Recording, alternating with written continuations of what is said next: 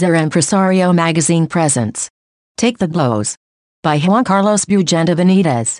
There is a secret, not so well kept, in the world of martial arts and in general in contact sports such as boxing, Muay Thai, full contact, kickboxing, karate, etc. Knowing how to take a blow is more important than knowing how to hit. The idea may sound contrary to common sense.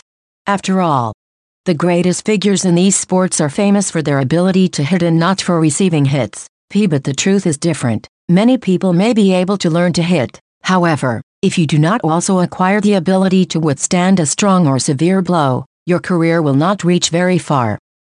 And this is also valid, or especially for street fights. It is not the one who knows how to fight who wins, but the one who endures a lot of punishment. Someone who endures not one but many blows will be someone very difficult to defeat. Already, does all this come in a business magazine?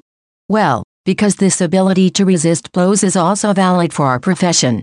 We can have great administrative, financial, marketing skills, great innovative ideas, but if we face a bump, as we surely will one day, and this blow is severe, like a bankruptcy, a fire, a robbery, a fraud, and we do not have the mental capacity to recover or to start again from scratch, our race will be over. That is why there are so many examples of businesses that fail.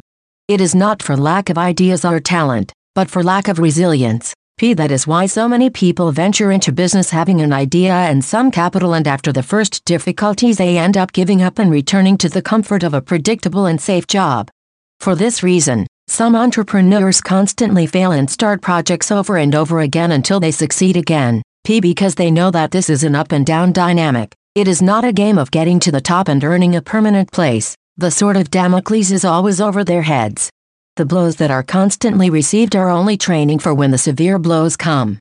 An audit, an extortion, a kidnapping, a recession or a pandemic, and there is no doubt that this ability to resist blows is especially useful in private life, to endure personal or family tragedies and to allow us to stay on our feet.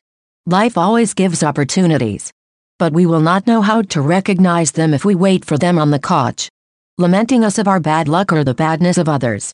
Sometimes we have to do it licking our wounds, limping us theaters and getting ready for another hit further strong, and if we manage to resist it, we can resist another and another until we are so resistant that nothing can pull us back. When I think about this, I like to imagine myself as those inflatable dolls that they sell on the street, that have a water base and that you can hit them constantly and they will always rise no matter how hard you hit them. So now you know, if you are going to start a business or dabble in martial arts, before you learn to hit, you must learn to resist blows. Copyright 2023 Grupo Editorial Zer Empresario, all rights reserved. Any opinion expressed in the various contents of this magazine and or podcast is the responsibility of the person who expresses it and does not necessarily reflect the position of this publishing house.